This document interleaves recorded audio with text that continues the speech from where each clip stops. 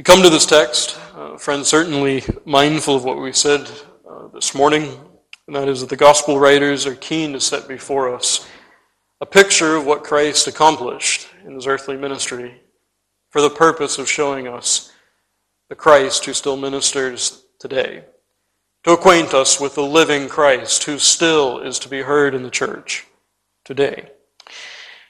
But it's also true that the Gospels present to us a primer, a guide, not only for us to know the Christ who is there, but also for us to respond aright to his ministry. And this evening, the text that we take up is very much a guide of that latter kind, a guide to show us what is a true response to faith, contrasted with that which is really a work of unbelief.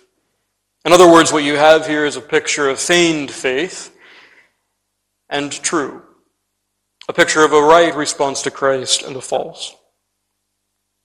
But in order for us to see this, I want to remind you just where we are in the general timeline of Christ's ministry. We are 9 months after the feast day, after the cleansing of the temple. 9 months have elapsed. And we are, of course, just 3 days after Christ has left Judea, and 2 days, of course, after he began his ministry in Samaria. And after that time, we're told that Christ moved from Samaria back into Galilee. And the text that we read is quite straightforward. It's a very, very direct and very simple historical analysis. You have, first of all, in verses 43 to 46, the occasion of the miracle that we're about to encounter. Again, verses 43 and following, we find Christ leaving Samaria after a 2-day ministry, moving north, not moving to Nazareth, that part of his country of his rearing, but moving instead to Cana. And then in Cana, we were told that he encounters the very selfsame people, a contingent of that selfsame congregation he met with in Jerusalem 9 months beforehand. And then we're told in that congregation of people, there is a Galilean ruler, a centurion, a nobleman. The Greek bears out that he was simply a man of high political position. And this man comes to Christ with a very simple request, that the Lord would visit his son, who is in Capernaum, and would heal him. To which Christ says to the man directly, "Except ye see signs and wonders, ye will not believe." This rebuke is followed by another earnest cry by the man, "Sir, come and heal my son." And then we're told from verses 51 to 54, after Christ has said that his son lives, that in point of fact, Christ did heal the child. Verses 51 to 54 read something like a very standard report of the miracle, showing us the simple history and confirmation of Christ's work. But I want you to notice something, friend. If you look at these otherwise very straightforward verses, in their broader context in John's Gospel, you have something more than a simple miracle report. You do have, of course, the report, the authentic record of Christ's miraculous work. Of course you have that. But in its broader context, you do have something more. What do I mean? Well, I want you to notice, first of all, that if you're keeping these texts with the verses that immediately precede, you'll notice that there's a stark contrast in our text. It's the contrast between Nazareth and Sychar. In Sychar, you remember that the Samaritans were urging Christ to tarry with them. But then John, the inspired historian, comes to us and tells us in verse 44 that the Son of God knows that in Nazareth, the place of his rearing, he has no such welcome. The Samaritans who had rejected the Lord and his proper worship, so much of his word, they were more willing to entertain and welcome the Son of God than Nazareth, that had been privileged with so much of his presence before. The contrast couldn't be starker. One is urging the Son of God to tarry, the other one has no interest, would not know him at all. The second element of this text in broader context is that you have in the request of the nobleman. We'll see in a moment, friend, that this is not just the request of the nobleman, this petition for the healing of his son. It's actually a request, really, that belongs to all of the Galileans there in Christ's audience. But I want you to notice that, first of all, and this should remind us of what has gone before in John's Gospel, that there is a seeming faith in the request. In other words, these ones go to Christ asking for healing, and evidently there's some plausibility behind the request. In other words, they go to Christ expecting that perhaps he might. And John the evangelist tells us that expectation arises because of what they themselves witnessed in Jerusalem. But it's a seeming faith, and the evangelist makes that point very clear. He doesn't just tell us that there were Galileans there. He tells us that these were part of that congregation that are described for us at the end of John chapter 2. It might be helpful for you to remind yourself of what the inspired historian tells us of that group of people. He says there that many believed in his name when they saw the miracles which he did, but Jesus did not commit himself unto them. Again, in the original, the idea is Jesus did not receive their testimony. They profess some faith in him, but Jesus, who knows the hearts of men, he knows that their faith is but a feigned faith. And strikingly, what John the evangelist does then in John 4 is he tells us that the people in Galilee here who are asking for this miracle are the self-same people who had made some profession of faith before, but a profession which Jesus saw through. A feigned faith. But I want you to notice a third element in its broader context that's so very important to our passage. Not only is there a contrast between Sychar and Nazareth, a right reception of Christ and a false. And not only is there that distinction between a seeming profession of faith and a true, but you have here a very clear picture given to us of true faith and a picture of its object. What do I mean by that? I want you to notice how this history is provided for us. The nobleman who goes to Christ and petitions for the healing of his son. Christ responds initially with rebuke. Except ye see signs and wonders, ye will not believe. But how does this selfsame man leave Christ after Christ tells him his son lives? It's striking what the evangelist says. He says, the man believed the word that Jesus had spoken unto him. The evangelist could have simply said that the man went home. But it's important for us and for the church to know, according to the Spirit of God, that the man went away believing, and believing in the spoken word of Christ. What's striking is, if we're reading this in context, you recognize that this has a lot in common with how the Sycharians are described in the text we took up this morning, who believed because of his own word. It has a lot in common with the woman of Samaria initially, who saw no miracle but believed because of the word of Christ. The object of her faith was the word. And so, friend, what you have here is a text, like all that has gone before, that emphasizes a true reception of Christ as opposed to false. A text that shows us that Christ's word is the object of saving faith. This is a miracle report, but in its broadest context and held together with all that's gone before, it certainly illustrates that it is the word of Christ that is the true object of saving faith. I want us to see this as the text itself presents us to us. I want us to see, first of all, the feigned faiths that are in view here. And we see that in two ways, because Christ issues two rebukes. Two rebukes to two different kinds of false faith. The first rebuke is given to us in verse 44, where Christ says, a prophet hath no honor in his own country. And obviously here the Lord is speaking of Nazareth, because he goes into Galilee, but he goes into Cana, not to the place of his rearing. And what he says here very pointedly is that in Nazareth, all that he finds there is contempt for his person. Well, that's remarkable for two reasons, isn't it? It's remarkable, first of all, because it's a causeless contempt. Friend, certainly other ministers of the gospel, they could go to their hometown and they could find others that would say of them, well, we know him in his childhood, perhaps. We've seen him as a foolish man before.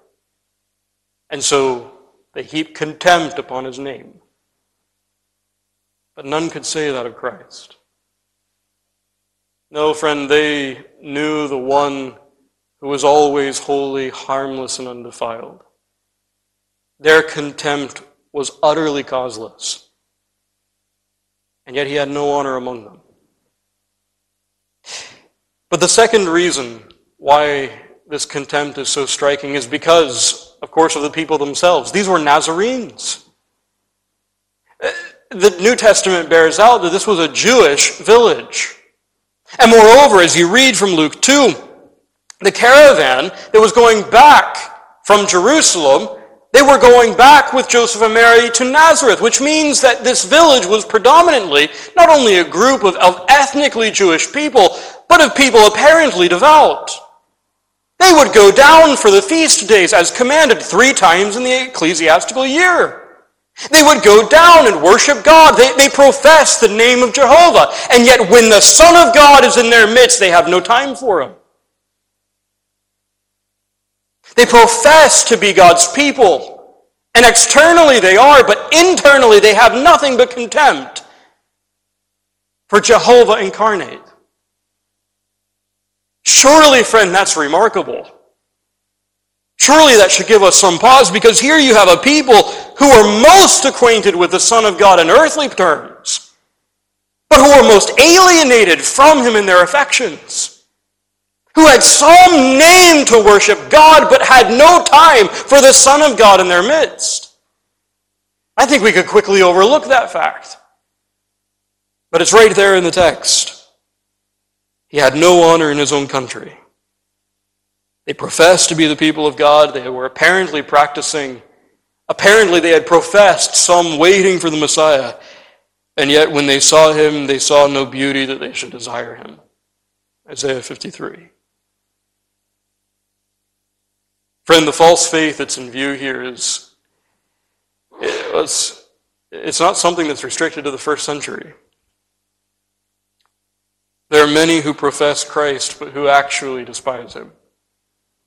You know, that was the case even in the first century. Even the apostles faced the same thing. This kind of contempt is evinced as there are those who are barren and unfruitful in the knowledge of the Lord Jesus Christ. It's evident whenever there are people who profess Christ but deny the Lord that bought them. Both of those texts taken from 2 Peter. It's evident, friend, in a society that wants to talk much about Christ but has no interest in his claims. They want to talk about Christ and Christianity insofar as it gives them some kind of standing, gives them some kind of name. But as soon as they begin to reflect on the claims of this Christ, as soon as they reflect on himself, friend, you'll find that Nazarenes are still well and alive in the 21st century. They're still professing Christians, professing worshipers of Jehovah, who would heap upon Christ contempt. They desire Christ, but without his claims. Friend, there's a challenge in that for you and for me as well. They had all of the familiarity with Christ, all the familiarity with the Word of God that should have been sufficient for them. But it did them no good. E.B. Warfield, speaking principally to those who are training for the ministry, said this. He says, "The great danger of the theological student lies precisely in his constant contact with divine things. They may come to seem common to him because they are customary. It is your great danger, but it is your great danger only because of your great privilege. Friend, it should be a watchword among us to make sure that we do not make divine things common in our own hearts. The Nazarenes eventually, without cause, came even to the point where Christ was contemptible to them. May it be that as we are so privileged to be in such frequent contact with divine things, even with the Son of God, that such would not be found among us. And so the first feigned faith is that of contempt. They profess Christ, but inwardly they have nothing but contempt for his person. The second kind of feigned faith is given to us in verse 48, where you find another rebuke from Christ. It's those words, "Except ye see signs and wonders, ye will not believe." Now, in one sense, friend, I suppose that rebuke is somewhat curious to us, especially when we consider the purpose of the miraculous in the ministry of Christ. To give an example of Luke 5, you remember that there, speaking to the paralyzed man, Christ says to the crowd, he says, "That ye may know that the Son of Man hath power upon earth to forgive sins. He said to the sick of the palsy, I say unto thee, arise." In other words, Christ is saying the purpose of his miracles are to reinforce the authenticity, the veracity of his preaching ministry. And so one could look at this rebuke in verse 48 and raise questions. Why is this a rebuke? If the purpose of the miraculous was to confirm faith in Christ's preaching, why the rebuke here? There are two reasons for that. The first reason is what was given to us by the evangelist. He tells us who are in the audience. These were the Galileans, those who received him, having seen all the things that he did at Jerusalem at the feast. And then he goes on to tell us that these are the same ones who were there at Cana. Or at least, these were Canaanites in one sense. The rebuke is tendered unto them because they already had sufficient witness. They already had the evidence that they ought to have required. And John, the evangelist, is very keen to point that out to us. I want you to notice, secondly, friend, that rebuke, the pronoun there is not singular. Though Christ turns to the centurion, he doesn't turn to him only. Except ye, that is you all, except you all see signs and wonders, you will not believe. And friend, the point of that is really straightforward. He's saying you are a group of people who are incredulous. In other words, you never go to the point where you leave the sign to go and believe upon the word. No, you only dwell on that which is sensible, only that which is visible. You never go as you ought from the miracle to the word. You are constantly incredulous. Now, friend, I want you to notice that this rebuke then really highlights for us the distinction between the Galileans in our text and the Sicarians in the text we took up this morning. What miracle did Christ perform in Samaria? What miracle did the woman of Samaria see? And yet they believed.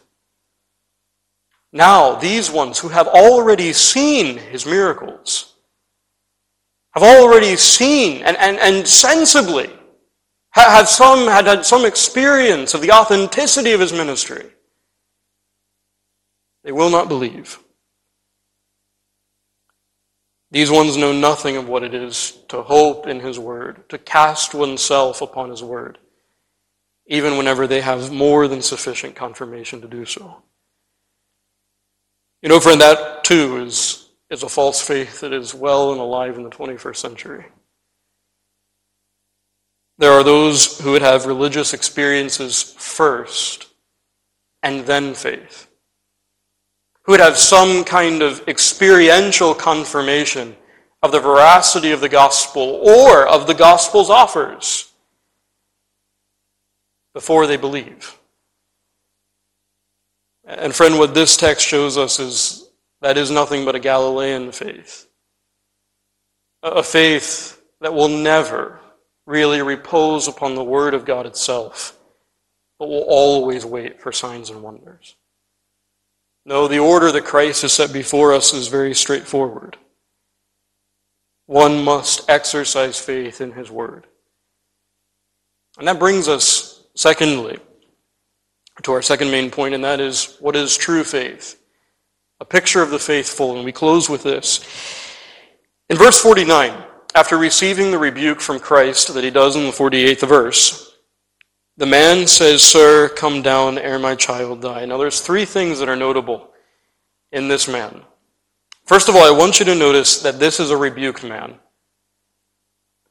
Though the rebuke is tendered in the plural, and it's so tendered to all in the audience at the time, the text is quite clear. Christ says these words to him. In other words, the rebuke is to him, though it's intended for others. And yet the man persists. I think we could quickly overlook that, but we would be wrong to do so. He has simply now been rebuked by Christ, his faith found wanting. And yet he remains at Christ's side. "Sir, come, ere my child die." And so, friend, that's the second point. Though rebuked, he persists. The third thing that's remarkable in this text is that he separates himself immediately from those who had been rebuked with himself in the previous verse, because he goes believing on the word. John, again, the inspired historian, is very keen to remind us of that fact. He didn't see his son revived. He saw no sign, no wonder that would have confirmed, certainly would not have confirmed the faith, but would have been ratifying the requests of the Galileans at the time. He received none of that. No, he goes, says John the evangelist, simply believing on the word of Christ. He's no longer then under the rebuke of verse 48. This is a man who has been brought from a false faith to a true. What you see in this man is an example of the fact that true faith rests upon Christ's word as its object. And I can go even a step further, friend. As you look at this man and you see him as such an example, you'll notice that there's humility in this kind of faith. He takes the rebuke that is given to him by Christ, though the man, you remember, is very clearly a man of high ranking in the political spectrum in Galilee. He takes the rebuke. And not only does he take the rebuke, but he doesn't despair as he takes it. He receives the correction. All of that, friend, speaks of the man's humility. All of that speaks of an inward work of grace leading him to lay hold of that word and lodging his faith upon it. I want you to notice as well, friend, that there's a persistency in this faith that could quickly be overlooked. If indeed this is the Son of God, the second person of the all-glorious and adorable Trinity, then, friend, you recognize that this is the one who is God of God, light of light, and so the God of providence. The God who had controlled even the ailment of his son. And yet the man goes to the Son of God and asks for healing. Providences do not buffet his faith here. He prevails even there. And then, friend, after he goes to the Son of God, he meets with rebuke, and he persists still. Even Christ's apparent frowning countenance, it doesn't take him from his errand. He goes to Christ still. And then, friend, thirdly and finally, you see that this man went away a believer long before he had confirmation, hours before he had confirmation that Christ indeed had performed the word that he had spoken. Friend, all of that is speaking to us surely as an example of what true faith is and how it acts. It should lay us low. Friend, those who are endowed with this true faith are willing to be humbled under Christ's rebuke, under his word and willing to receive correction. It is a faith that is also persistent. Friend, the psalmist in Psalms 42 and 43 give us a wonderful example of that. Even the apparent frowning countenance of God in his providences and insensible desertions, these things will not extinguish that work of grace that has been wrought by the Spirit of God. No, the faith remains. And then you notice that, friend, true saving faith is that which acts first and then afterward receives confirmation. That's the order.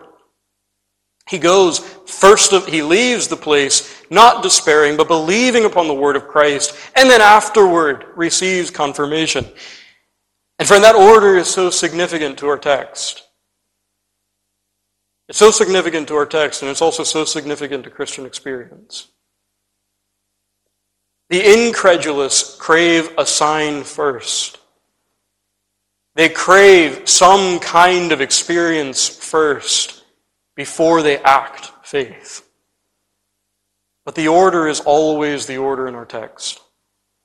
Friend, you and I are to go away believing the word of Christ and waiting for him to demonstrate his faithfulness.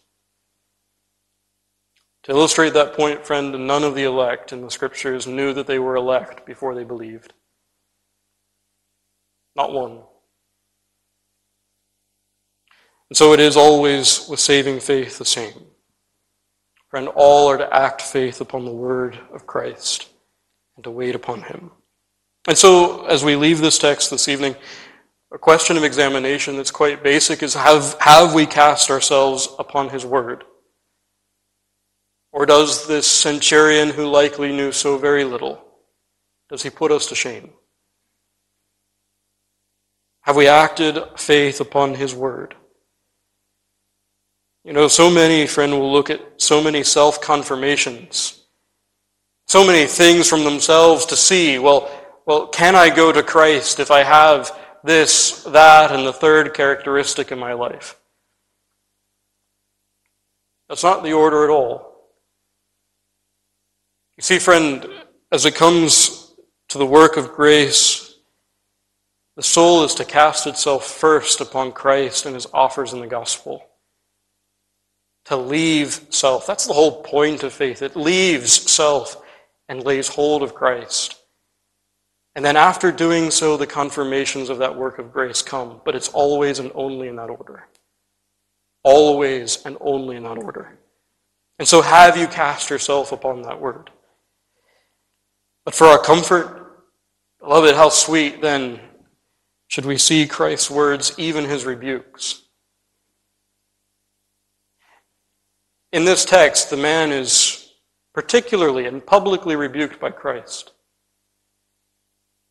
But it was always Christ's intention to work wonderfully for him. Friend, how willing should we be to be corrected by Christ and even to sit under a frowning countenance, knowing that it's Christ's countenance, a Christ who is willing, more gracious and more merciful than you and I could ever know. The man may have been rebuked in one moment, but in the next, not only did he have his son restored by Christ, but he was made heir to eternal life. Even Christ's rebukes are sweet.